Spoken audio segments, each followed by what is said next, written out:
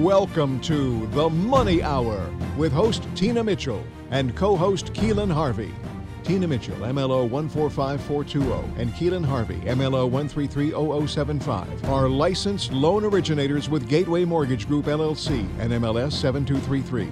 The views expressed by the speakers on the following program are those of the speakers and do not necessarily reflect the views of Gateway Mortgage Group, LLC, nor are they necessarily endorsed by Gateway Mortgage Group, LLC. Now, in the studio, local mortgage experts Tina Mitchell and Keelan Harvey.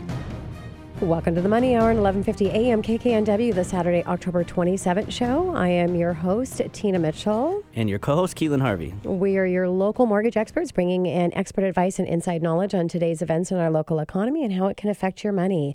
If you're hearing our show at a different time or day, you are listening to a rebroadcast, but we are both here to answer any questions or connect you with the guests that we have on the show today. Please call the show at 1-855-400-1150. Again, that's 1-855-400-1150. Or online at themoneyhour.com. And the lineup for today's show, we have Amy Morrison with Compass, first time in studio today. And great topic, we're going to talk about how is having a baby and buying a home similar. Also in studio, we have Troy Thiel with Thiel Team at Windermere, the shifting market and how do we upshift. Great information and great guests in studio today. As always, if you have any questions for our amazing guests, you can call the show at 1-855-400-1150. Again, that's 1-855-400-1150 or online at themoneyhour.com. And we'll start out today's show as we do each week with a little money chat. Money.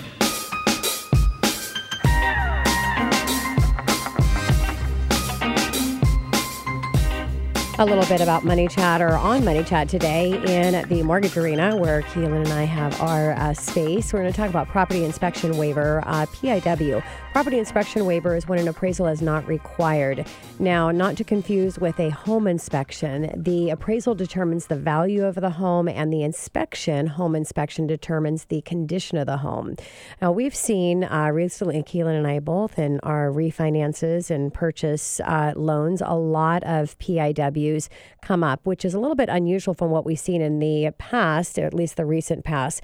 And so the shift in the market, it's crazy that we've kind of seen these PIWs come up now that there's been a little shift in the market. But what a PIW is when Fannie Mae, which is an automated system that is utilized, DU, desktop underwriting through Fannie Mae, is an automated system that lenders put the loans through that determine what is required from the borrower for qualifications. And based on information that is pulled through the automated system, comps and things that are coming up, sometimes Fannie Mae will state that it's a PIW, property inspection waiver, which means that the lender is not going to require an appraisal on that property. So the benefit for the consumer is they're going to not have to pay that fee for the appraisal. Another benefit is it's going to make the process smoother in the closing timelines because you're not waiting for an appraisal.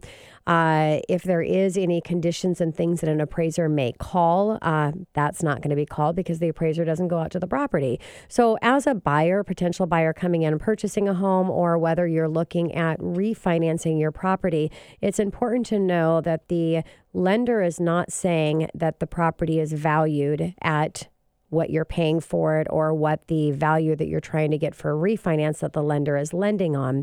They're just saying based on the data through algorithms and systems online are determining that it looks like the value is safe. So you will, as a buyer, have to sign a disclosure stating that you understand that the property, the lender's not saying that the value is there, and it's up to you as a buyer and whether you feel comfortable moving forward with that or not. There could be inaccuracies as far as square footage and things that are going on in the market, and if you're concerned about the value, you may make that decision to pay for an appraisal. Now, there are three types of appraisals that Fannie Mae's automated underwriting can ask for. The first one we just talked about was the PIW, which is no appraisal. There's an automated, the other one is automated underwriting that comes back with an interior, exterior, full appraisal. So this is the most common to be familiar with, is where the appraiser is going to go out and do a full inspection of the property. The appraiser is going to go into the property. They're not looking in great detail like an inspector would, but visually anything to their eye that looks like there might be issue, cracked paint or found cracked foundation or issues with the roof, then they would call to have that inspected to ensure that it's in condition that will approve based on what the lender wants. The next type of an appraisal would be a drive-by appraisal, and that's where they're not having to go into the property, but they're actually just driving by the property. And it's really strange. We're actually not seeing very many drive-by appraisals through the automated system, but lots of no appraisals. So a little bit I wanted to bring on Money Chat just because we're seeing it a lot more, and to let you know, again, you've got the option in whether you want to have that appraisal or not, just so that if you decide to not waive your appraisal per the lender's requirements for the loan, and you want to get an appraisal, that appraisal is going to be used with the lender. So it's not like you're just getting an appraisal and the lender's not going to look at it. So just know that as well, that whatever the appraiser comes up with, whether it's a value that's not coming in or any work orders that the appraiser may call, now the lender is going to require to have that done. So a little bit for you on our Money Chat for the day. Coming up next in the Money Hour, how is having a baby and buying a house similar? Well, we have Amy Morrison with Compass right here at 11:50 a.m. KKNW after the short break.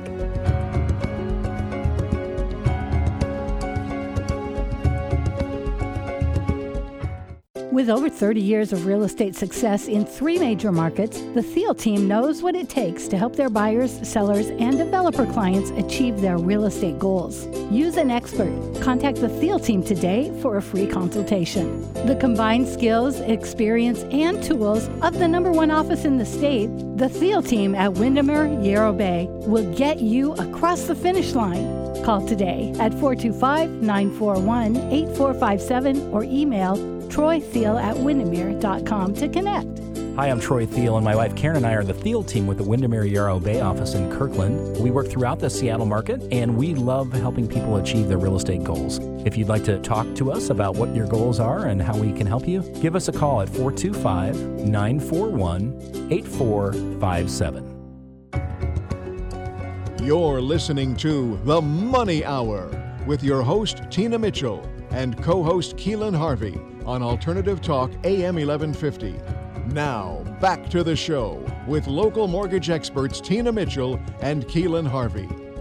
Welcome back to the Money Hour with your host, Tina Mitchell. And your co-host, Keelan Harvey. Your local mortgage experts right here on 1150 AM KKNW, the Saturday, October 27th show. It is a great day to talk money, and that's what the show is all about, how to make money, save money, and have a better quality of life for you and your family. If you're hearing our show at a different time or day, you are listening to a rebroadcast, but you can call into the show at 1-855-400-1150 to connect with our guest, or you can go online to themoneyhour.com. And in studio right now, Amy Morrison with Compass. How is having a baby and buying a house similar? Thank you, Amy, for coming in. First time having you in studio with us. Yeah, thank you, Tina. This is really fun to be here. Appreciate you guys inviting me. Of course. And a little bit about Amy. Amy grew up in Redmond and graduated from the UW in collaborative literature.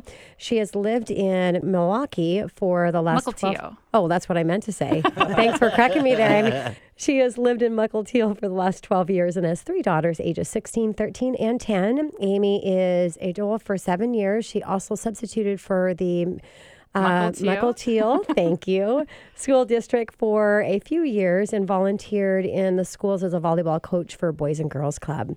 In the past, she has also volunteered at Fred Hutch with cancer patients and was on the board of UW Medical Center Service League.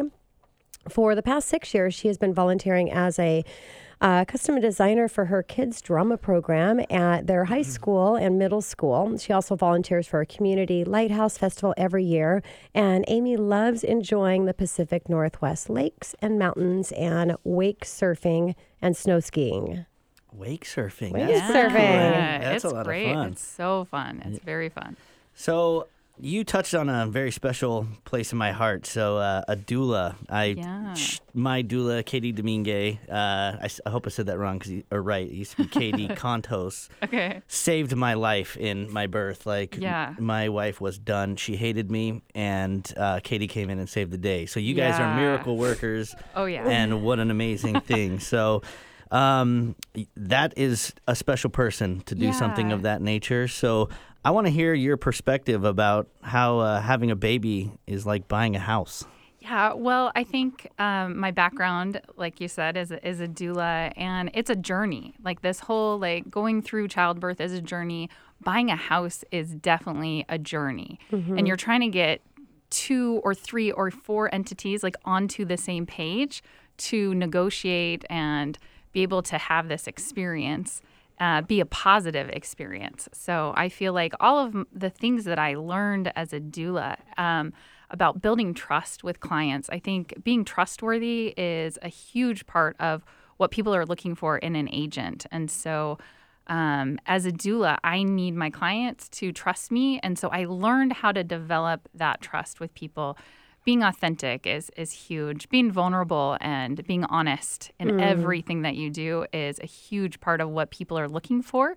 I think especially with the market shifting and all the chatter that goes on, people aren't sure exactly what to trust.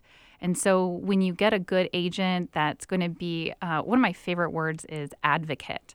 Yeah. I feel like my main goal as your agent, as your broker, is to be your advocate. And I really fine-tuned how to be an advocate through being a doula, but changing over into this this new calling for me, I definitely feel like I have a chance to work with people and make sure that they're protected, make sure that they have all the information that they need, especially the education, because they want to know what is true, what's really going on. They don't want to feel like you're kind of fluffing everything up and just to get them to buy something that they really shouldn't be getting into. So yeah. I want to protect their money and their investment there. So what about helping a family find their perfect fit, that perfect home for that particular family? Yeah. So I think it's really important that my perfect home and your perfect home are not going to look the same. How I use my space versus how you use your space is going to look different. So the first thing is to really get to know and understand how they use their space. And if they want a really great porch because they love barbecuing, then that's going to direct. We can immediately go into a house and see this is not the space. This isn't going to adhere to the way we like to live. The other thing that can be really important is schools. And because I grew up here, I know the school systems in all of the areas around here because I have friends and family all over this greater Seattle region.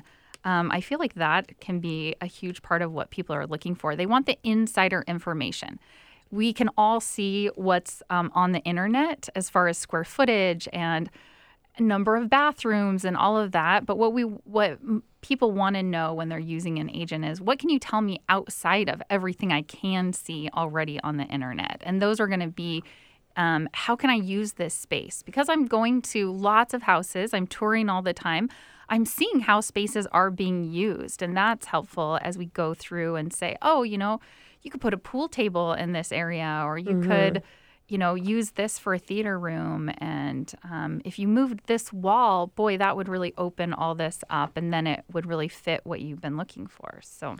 Well, speaking of not to go back to doula, I'm just passionate about it. She, the birth of my baby girl, London. Yeah. Our doula pointed out so many details that we didn't think about, and and things that I wouldn't even know about unless I was educated.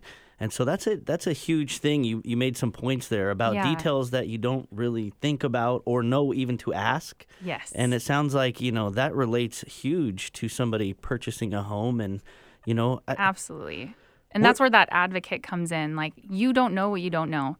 So I'm there to teach you what you don't know, but in a way that doesn't feel like I'm controlling the situation, but rather teaching. Here's what we can expect when we put in an inspection. Here's what we can expect. We can expect that they may come back with nothing. They may come back with some things, and they may come back with all of it. And my job is to kind of educate, what that looks like, what you might feel, and how we're going to, go through that process. So let's say I decided that I want to buy a home. Where do we start? What's your suggestion on where do we start this journey of purchasing a home? Well, Keelan, you're going to really like this answer. I actually think the first thing that you need to do when you buy a house is get a really, really good mortgage lender. I knew she was going to say that. That's Yes. right. That's right. So I know that a lot of people are out there and they're looking on the internet and they can see all these houses and they're like, oh, the first thing I need to do is go look at all these open houses and decide what house I want. No, that's not actually what you want to be doing. What you first want to do is understand your money and the power that your money has and all the choices that you have. Because you may think, oh, we aren't going to be able to buy for 6 months. But did you know that they have different programs where you can put 0% down, 3% down, 5% down?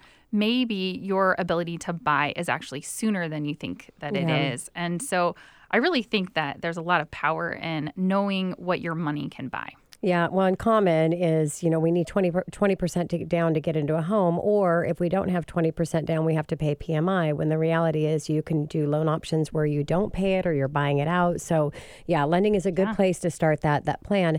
What about the importance of using a real estate agent? Yeah. So even if you're not going to use me or our colleague here, you really should be using a real estate agent because they, again, like Keelan talked about, they're really your advocate. They're teaching you the things that you don't know. Right now, a lot of people are thinking, oh, can I do for sale by owner? My house is just going to sell itself kind of thing. And with this slowdown, I think we'll see a little bit less of that. But there are a lot of people that are trying to use some of these internet companies that are only charging 0.5% to just basically put your home on the MLS. And there is some flawed thinking. So I have a story about that. I helped a buyer buy a house that the seller was using one of those companies. And my buyer gets into the house and finds out that the house has bed bugs. Ugh. Oh my gosh. Yes. And so, here this seller had been thinking, oh, I'm saving all of this money by not using an agent. And what happened is that then he's on the hook because he didn't disclose it on our seller disclosure form. Had he disclosed it, then it would have been on the buyer to have accepted that as, oh, this house had bed bugs and I'm buying it with that risk. But because it wasn't disclosed, then now it's gone back onto the seller and it's been an extenuating circumstance where he is still paying. So the thought that and that's where I could have educated him and taught him if I was on the seller's side, oh yeah, don't fear that. Let's just go ahead and disclose it. We got to do full honesty and so that you're protected. Yep. And so that's a huge thing. Another thing is that a lot of times you're going to get handed off with certain companies from person to person.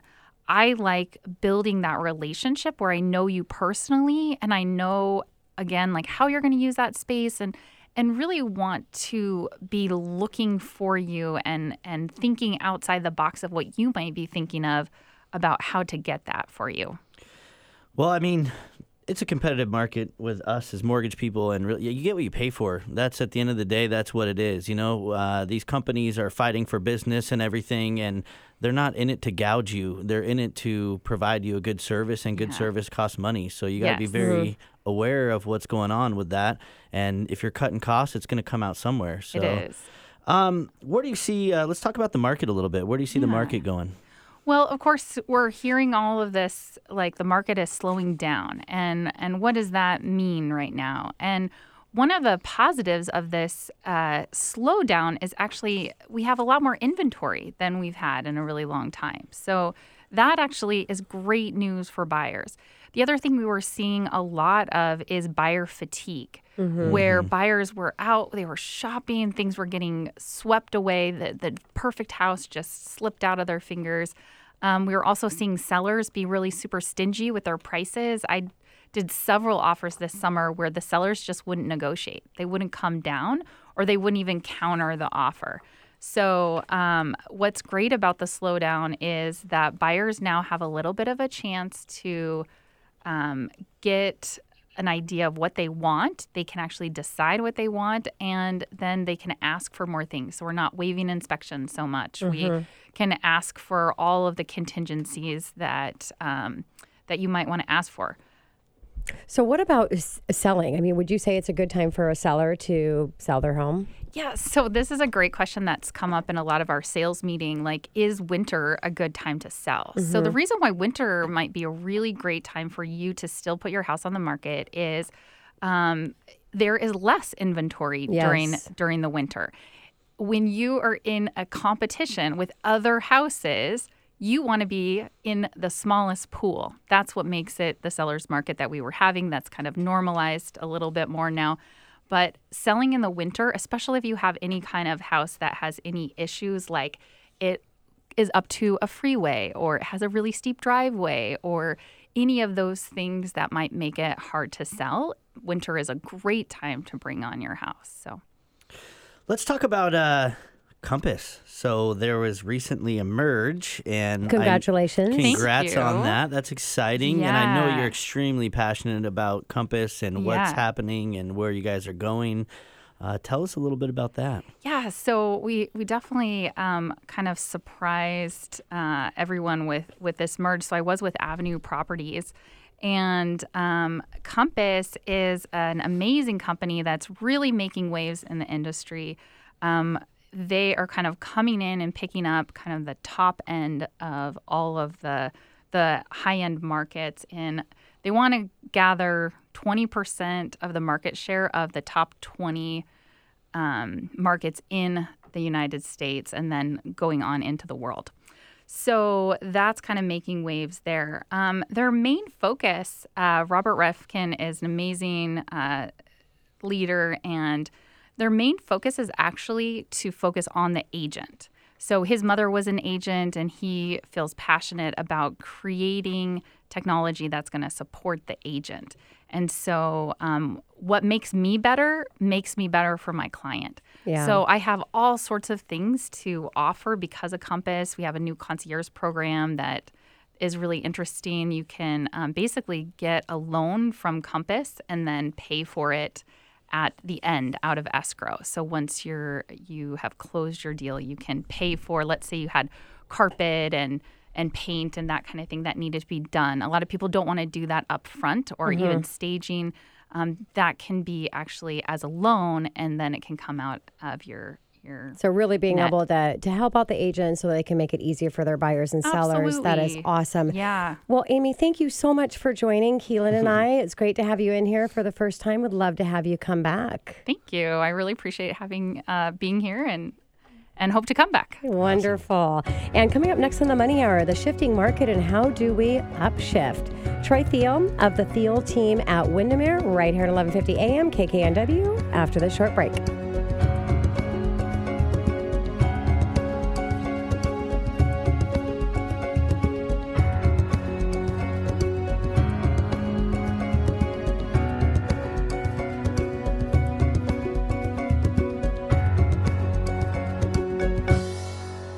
With over 30 years of real estate success in 3 major markets, the Thiel team knows what it takes to help their buyers, sellers, and developer clients achieve their real estate goals. Use an expert. Contact the Thiel team today for a free consultation. The combined skills, experience, and tools of the #1 office in the state, the Thiel team at Windermere Yarrow Bay will get you across the finish line. Call today at 425-941-8457 or email TroyThiel@Windermere.com to connect. Hi, I'm Troy Thiel, and my wife Karen and I are the Thiel team with the Windermere Yarrow Bay office in Kirkland. We work throughout the Seattle market, and we love helping people achieve their real estate goals. If you'd like to talk to us about what your goals are and how we can help you, give us a call at 425-941-8457. You're listening to The Money Hour with your host, Tina Mitchell, and co-host Keelan Harvey on Alternative Talk AM 1150. Now, back to the show with local mortgage experts Tina Mitchell and Keelan Harvey.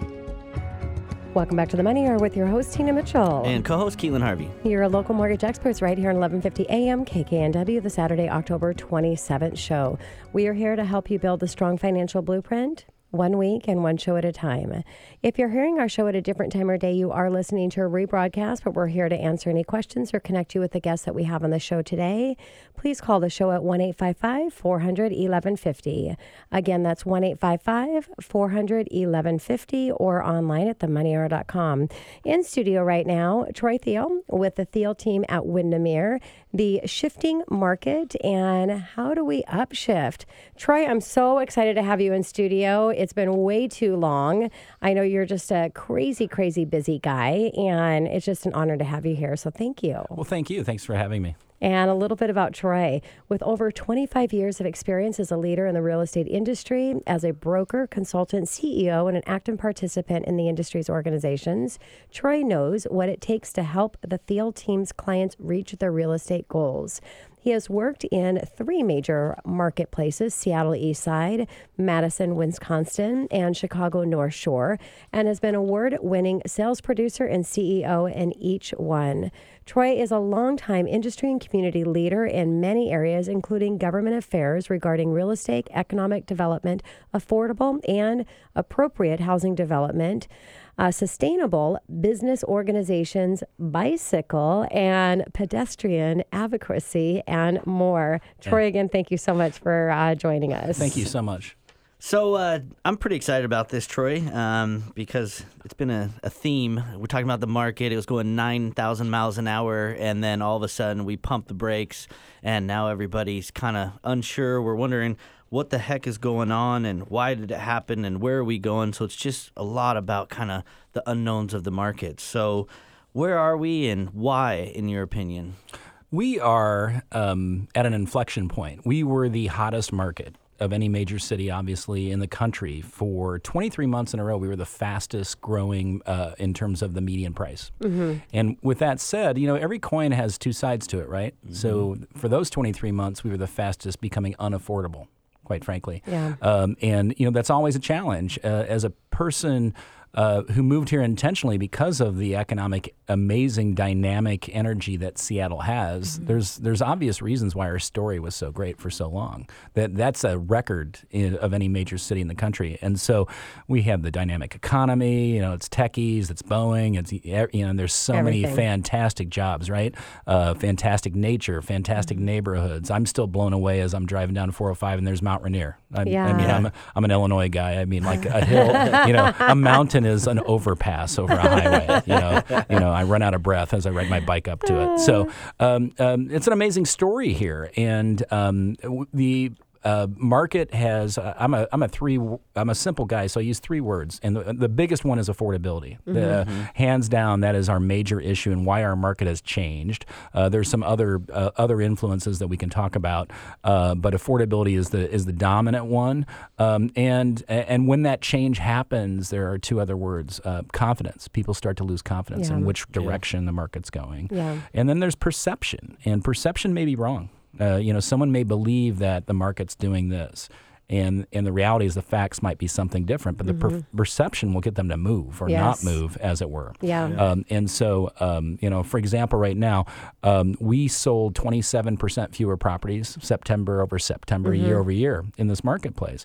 And there are some amazing values there. And you as lenders know interest rates aren't going to go down. Yeah, no. Right? And we're seeing price reductions. We're seeing sellers bringing their properties on for 5, 10, 15% less than they would have in mm-hmm. March or April, where there would have been multiple offers for us to deal with. And so one of the things about the fourth quarter is it's usually the best time to be a buyer, because mm-hmm. interest rates tend to be at the lowest for the year. Mm-hmm. And with other factors happening, it looks like interest rates are going to continue to rise, and you have fewer competitive buyers. Yes. And so it's a great time to buy. So what's happening in Seattle is a little bit of a perception, and people are sitting on their hands a little bit, and they're not activating the market. I list a condo today in downtown Kirkland for $1 million. It'll sell in a week. Mm-hmm. If it's in good condition. Yeah.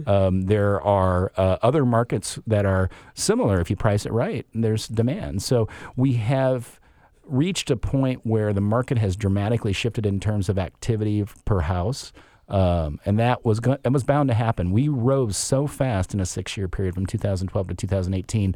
all good things must come to an end, and what goes up must come down a little. Of course, yeah. So Troy, with all of the experience that you've had in the other markets that you've been in what's working, and I know that you just have a tremendous voice for here in our market to try to help with the affordability issue. Can you talk a little bit about where you moved from and what was happening in their markets compared to what we're doing wrong here? Yeah. Well, we're going to get into some detail on some of that. But. Understood, yeah. Initially, we moved here directly from Madison, Wisconsin in 2015. And Madison is a great city. Mm-hmm. My wife and I had always lived in the Midwest. And in 2012, our daughter Anna started at Seattle U. And the way I relate it is 10 seconds after being at the campus visit in April of 12, I knew she was going to school there. 10 seconds later, I knew we were going to move here. Because we are big city people, and we were Chicago originally. And while we loved Madison, it was limited in experience and that dynamic snap that Seattle and this area has. I mean, we can be in Vancouver, BC, in less than 3 hours, depending on the border crossing, Portland, everywhere in between, out on the San Juans. And so we wanted to be here because I also recognized, I started studying the market, is that Seattle was going to boom. Job growth will lead real estate and housing and development, right? And we are the pinnacle of job growth in the last 6 years. The challenge was, as I started to do my research, is we had some state laws that were really blocking, for want of a better term, providing the right type of housing where an urban growing market in a big city like Seattle has or is, and the area, from being produced and being produced at affordable price points. Mm-hmm. In 2012, when I visited, I could have bought a nice house for $500,000. That house is now close to $1 million. Yeah. And that's gonna leave a mark, if you will, because only a certain percentage of our population can afford that. And so we did not backfill, if you will, that $500,000 with quality new inventory options. And so the challenge with that is primarily the condo law and how they're handled in the state. Yes. Can you elaborate a little bit on that, Troy? The law possibly, or more or less, some of these possible solutions. Yeah, there's a lot of solutions to the condominium law. The current law was written in response to essentially no really good consumer protection laws back in the day, in the first kind of chapter, if you will, of the Seattle condominium market, where there was not significant protections for the consumer, and there were some horror stories out there with buildings that were converted or built that 2, 3, 4 years after the association and the individual consumers take over, the sheeting of the building starts falling off, and there's it's a 40-unit building with a $4 million capital improvement need. Yeah. Ouch, right? Yeah. At the same time, people tend to forget it. Back in that time frame, homes were fairly affordable. While condos are a preferred method of living for usually in urban markets the size of ours of 30 or 40% of the population, like in New York or LA or San Diego or Chicago or Boston, in Seattle, affordable homes were still aplenty. We were talking about where you live, right? Yeah, West Seattle was super affordable 10 years ago. Yeah. I mean, and so there's all these, these properties that went up in the second, like Bellevue Towers and all these other condos that came online after the Condo Liability Act, which essentially overprotected the consumer and essentially was a shakedown for lawsuits, for litigation. And litigation is not an efficient, timely, or inexpensive way to fix defects or issues. And it's proven that it's essentially blocked out huge swaths of new inventory at affordable price points. In Vancouver, BC, for example, they'll bring on 20,000 condo units a year.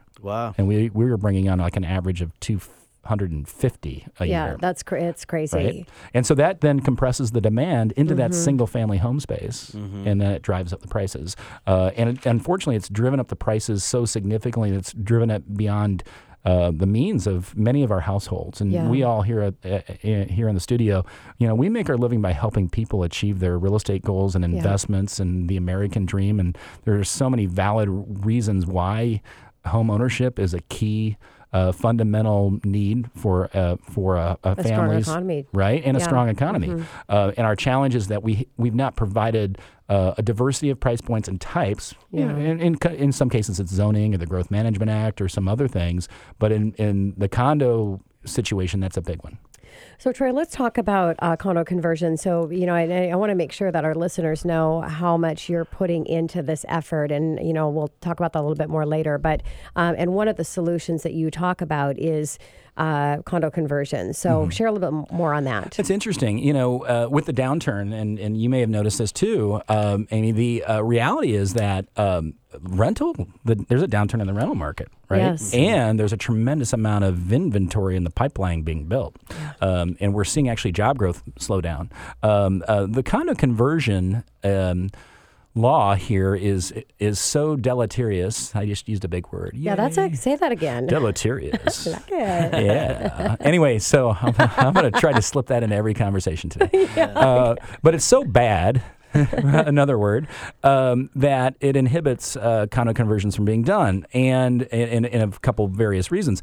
The problem with that is good quality condo conversions come in at a much more affordable price point to the marketplace. Yes. New construction in the Seattle market is extremely expensive. Carry time is 3 to 4 years. It takes it takes to get through mandated governmental approvals. Labor costs are way up for lots of reasons. Material costs are way up. Tariffs have hurt that recently. Time is money. And so the challenge of thinking we can solve our affordability through new construction, that just ain't happening. Yeah. So condo conversions provide a really great way to convert a quality building, make sure there are protections for the incoming consumers and actually the existing tenants. If I convert a building in downtown Redmond, I'll guarantee you 40% of the buyers are already living there. Yeah. And they get access to home ownership, and developers would love that with all the pre-sales. So there's ways to build in the law, and this is what happens in other states. But unfortunately, in Washington State, we went to the too far extreme. We had no protection, and now we've got too much protection. So the consumer essentially, with that shift, has no protection in terms of housing choice and availability, and we are where we're at. Yes. Troy, it's such great information. We're going to come back to this. Coming up next, we're going to stick around right here with Troy Thiel, the Thiel team at Windermere. We're talking about the shifting market and how do we upshift. Coming up after this break on 1150 AM KKNW.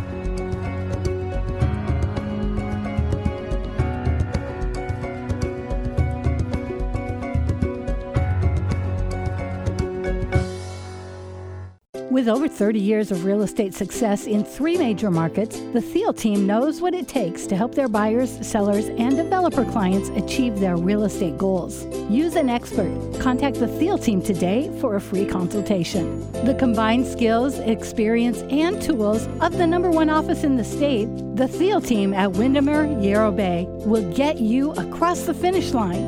Call today at 425-941-8457 or email TroyThiel@Windermere.com to connect. Hi, I'm Troy Thiel, and my wife Karen and I are the Thiel team with the Windermere Yarrow Bay office in Kirkland. We work throughout the Seattle market, and we love helping people achieve their real estate goals. If you'd like to talk to us about what your goals are and how we can help you, give us a call at 425-941-8457. You're listening to The Money Hour with your host, Tina Mitchell, and co-host Keelan Harvey on Alternative Talk AM 1150. Now, back to the show with local mortgage experts Tina Mitchell and Keelan Harvey. Welcome back to the Money Hour with your host, Tina Mitchell. And your co-host, Keelan Harvey. A little bit delayed there, our local mortgage experts. I was so excited about Troy. I know, I'm so excited about our conversation. Yeah. We're right here at 1150 AM KKNW, the Saturday, October 27th show. We bring into studio each week the best experts in our local market on everything money. If you're hearing our show at a different time or day, you are listening to a rebroadcast, but we're here to answer any questions or connect you with amazing guests that we have on studio today. You can call the show at 1-855-400-1150 or go online at themoneyhour.com. And still in studio, we have Troy Thiel of the Thiel team at Windermere. The shifting market and how do we upshift?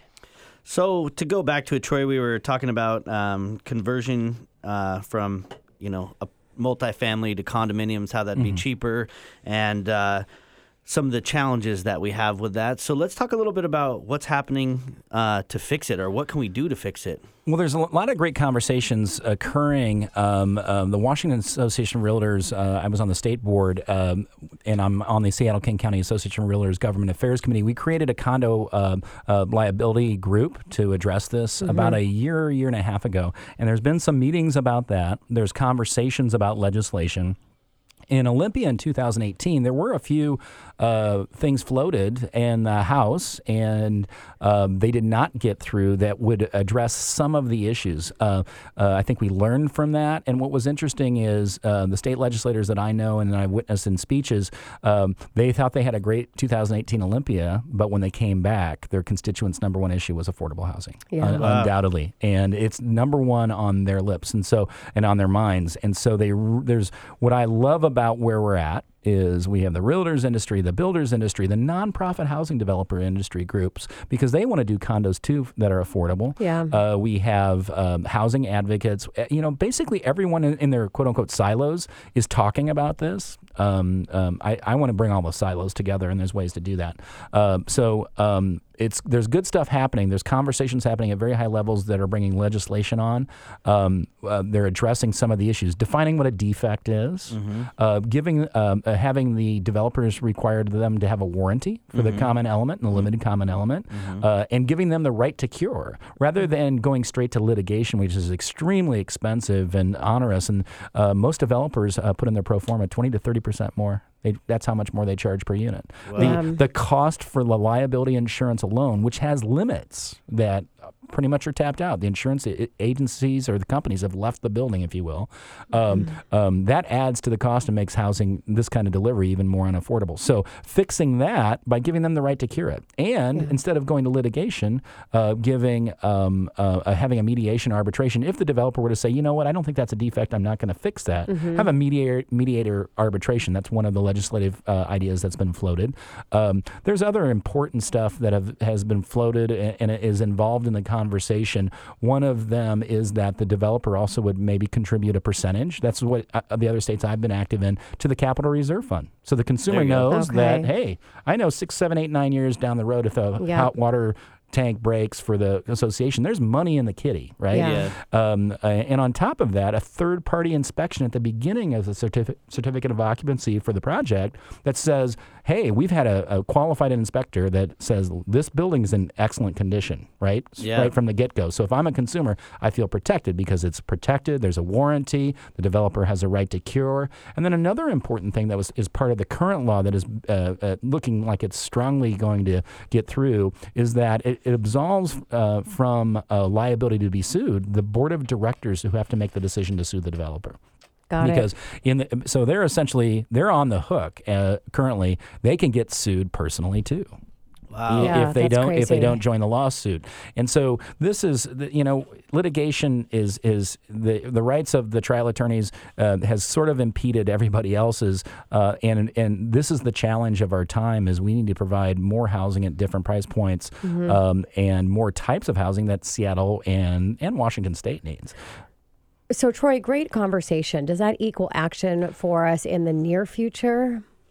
Gosh, we hope, right? I know. It's a tough one. It is. The silos are all talking about it. I was at the Master Builders Association Housing Summit yesterday, the action plan for housing. Yeah, you're getting around everywhere. How much time do you really have? You know there's 24 hours in a day, right? Yeah, thank goodness for coffee. And I'm taking naps now, too, a little more often. Good. But the Master Builders had a fantastic event yesterday, and I'm just going to read a quote. This is where they're at. As our region continues to face a significant housing crisis, we believe bold solutions are needed to help meet this vision. It is vital that we close the gap between housing supply and demand and work together to make housing attainable for all. Mm-hmm. And that is, if I were to read the Realtors last conference, it would be very similar. Yeah. I spoke to the Washington Mortgage Bankers Board of Directors at their dinner last week. I ran a national panel in Las Vegas at a conference about this last week. Next week, I'm speaking to the Washington Mortgage Bankers Banker Investment Group. Everybody is on this, and state legislators are on this. I don't know where the governor is, but it'll be nice to get him involved with this. So we have gotten good feedback so far. One of the state legislators who was sort of blocking the legislation last year has gotten out of the way and is now part of the solution, which is fantastic. I think we have to remember that yes, we have a crisis. We have, quote, an inflection point of where our market's at. This crisis is our opportunity to fix it. Yeah. And there's a lot of great people. This is the innovation center of technology and the economy. Let's do that for housing, yes. Right? So if I were to make a challenge, I always like to say start with the end in mind. And I would like us to be the fastest growing in home ownership of any major metropolitan area, because we are way under average when it comes to home ownership. Yes. And when you have that big target, then you can backfill. What's it going to look like to get there? You know, Troy, you don't have a crystal ball, but I'd be curious to get your opinion. What do you think it's going to look like? Like, what's our future here in Seattle? And I mean, there's the ideal scenario, but what do you think is going to happen if you had to make a prediction? Not to just put you on the spot like that or anything. Sure can. Wow. Yeah. First, my hair will come back. Secondly, this is a real crisis. Between now and the end of Olympia session in April, these silos we're talking about coming together, the Washington mortgage bankers, the realtors, the builders, the nonprofit housing developers. And what's great to see is the legislators, when I'm witnessing these events and these people talking, they're on the ball and they're researching it. That's really neat to hear. Yeah, because this is the year for the big fix. This is not the year to go low. You know, I think there was, I have to be honest, in my opinion, an incremental approach to the fix the last couple years.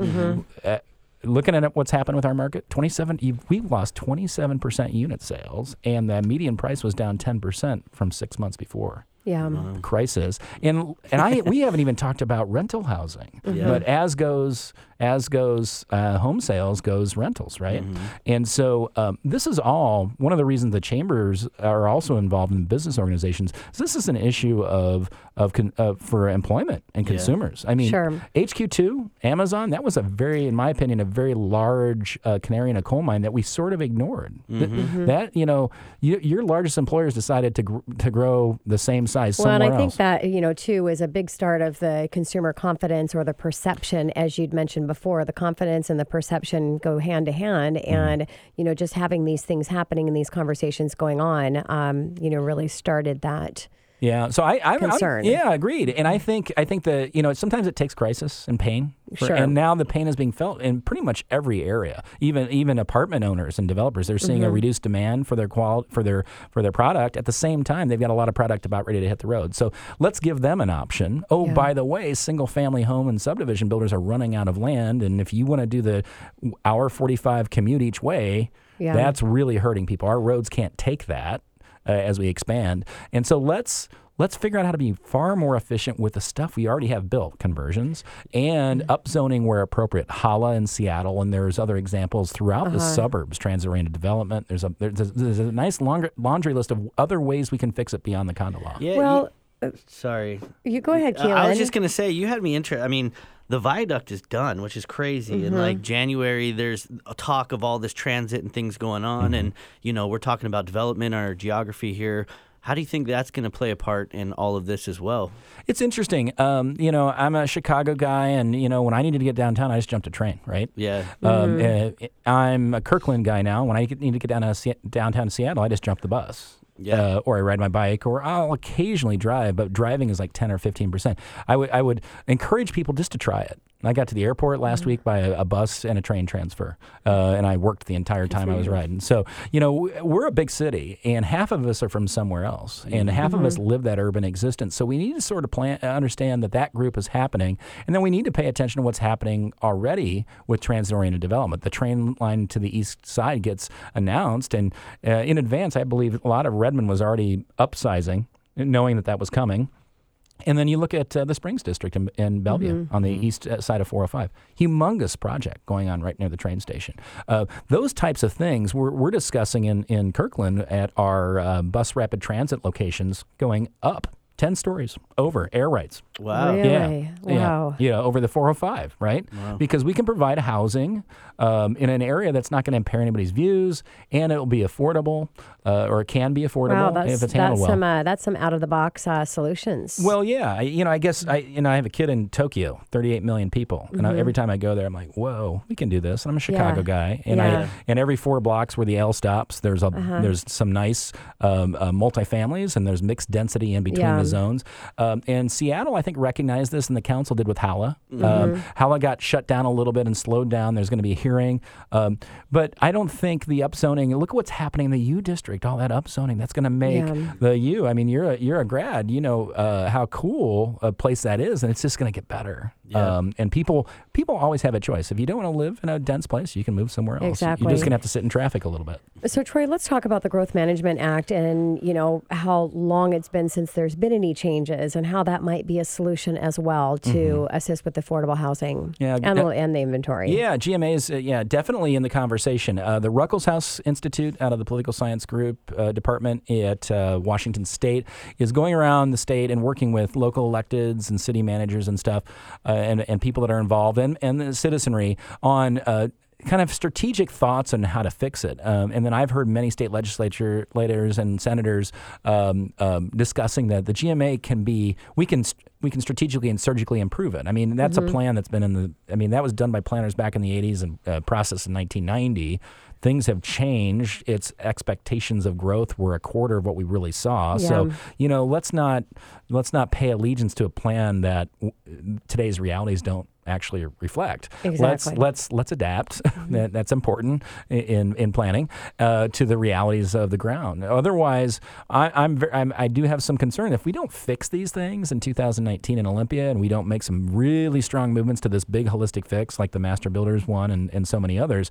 That confidence and that perception, once that starts the downslide, it goes down quick. It goes down quick, and it's hard to stop. Yeah. And I think this is our time to fix it. We need to put a full court press in the next 6 months to not only strengthen what's being discussed today, but look and see what are we missing. And the conversion is, quite frankly, we're missing conversions in the conversation. Yeah. And I think that's critical and key to providing far more affordable housing units. It sounds like we've just been kind of behind the times, really. Like, it's just been, we're just not keeping up with some of the other places in the country. I mean, my family's from Europe, and just to see some of the, the developments in bigger cities and stuff, we're just hold on to this kind of, rural. We don't want to change. We don't want to change. It's like a rural kind of feel type thing. So what advice would you give to, like, our listeners on how they can get involved, or what should they do, or what can we do to help? Yeah, again, if you're a part of any, this is an issue for municipalities. This is an issue for business associations. This is an issue for your legislators. This is an issue for your community. We're all paying higher and higher taxes. What are our car tabs to handle all this growth? I mean, ridiculous. Multiply our car tabs times 4 million people. Ouch, right? Yeah. So it's not like this isn't affecting us, and we need to play a part of it with our policy leaders.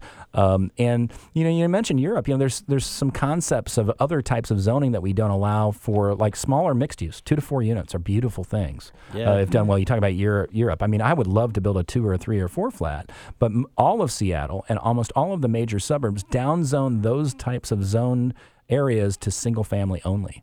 Vancouver, which has a maybe even worse problem than us with affordability, this literally upzoned every single family zone property to 2 to 4 units if you want it. Interesting. Except for Really? historic, because they recognize that. Wow. Yeah, and so that.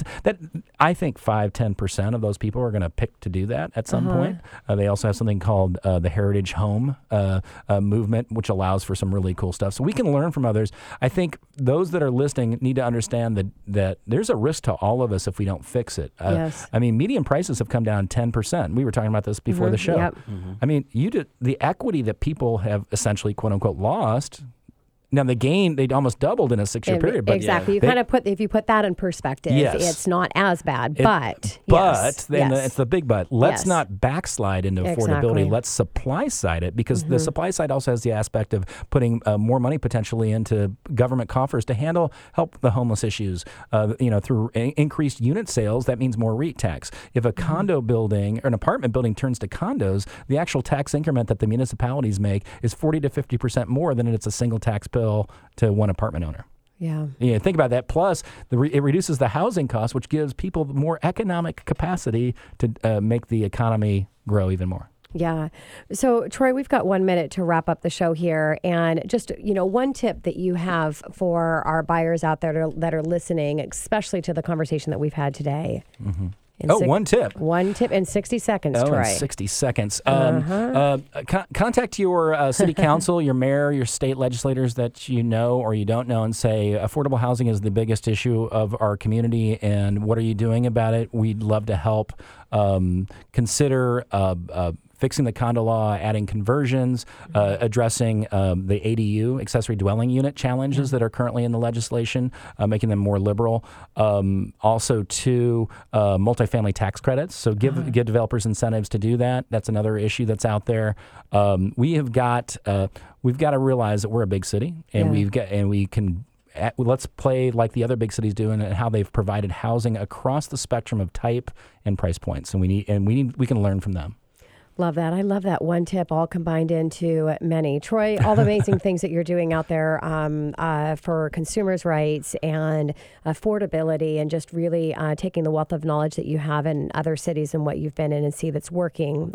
Just a shout out to you. Well, thank you. Yeah, and the talks are happening, but we got to get to action. Yeah. Yeah, and I think when the silos come together to help push it even more, and we speak, there's strength in numbers together. We're in a good place. We're not there yet. Let's make the next 6 months stick. Love it. Exciting. And this is Tina Mitchell signing off for the day. And your co-host, Keelan Harvey. Your mortgage experts, local mortgage experts, and we'll appreciate you listening to the show today. We'll be here next week, same time, same place, right here on 1150 AM, KKNW. Have a great weekend.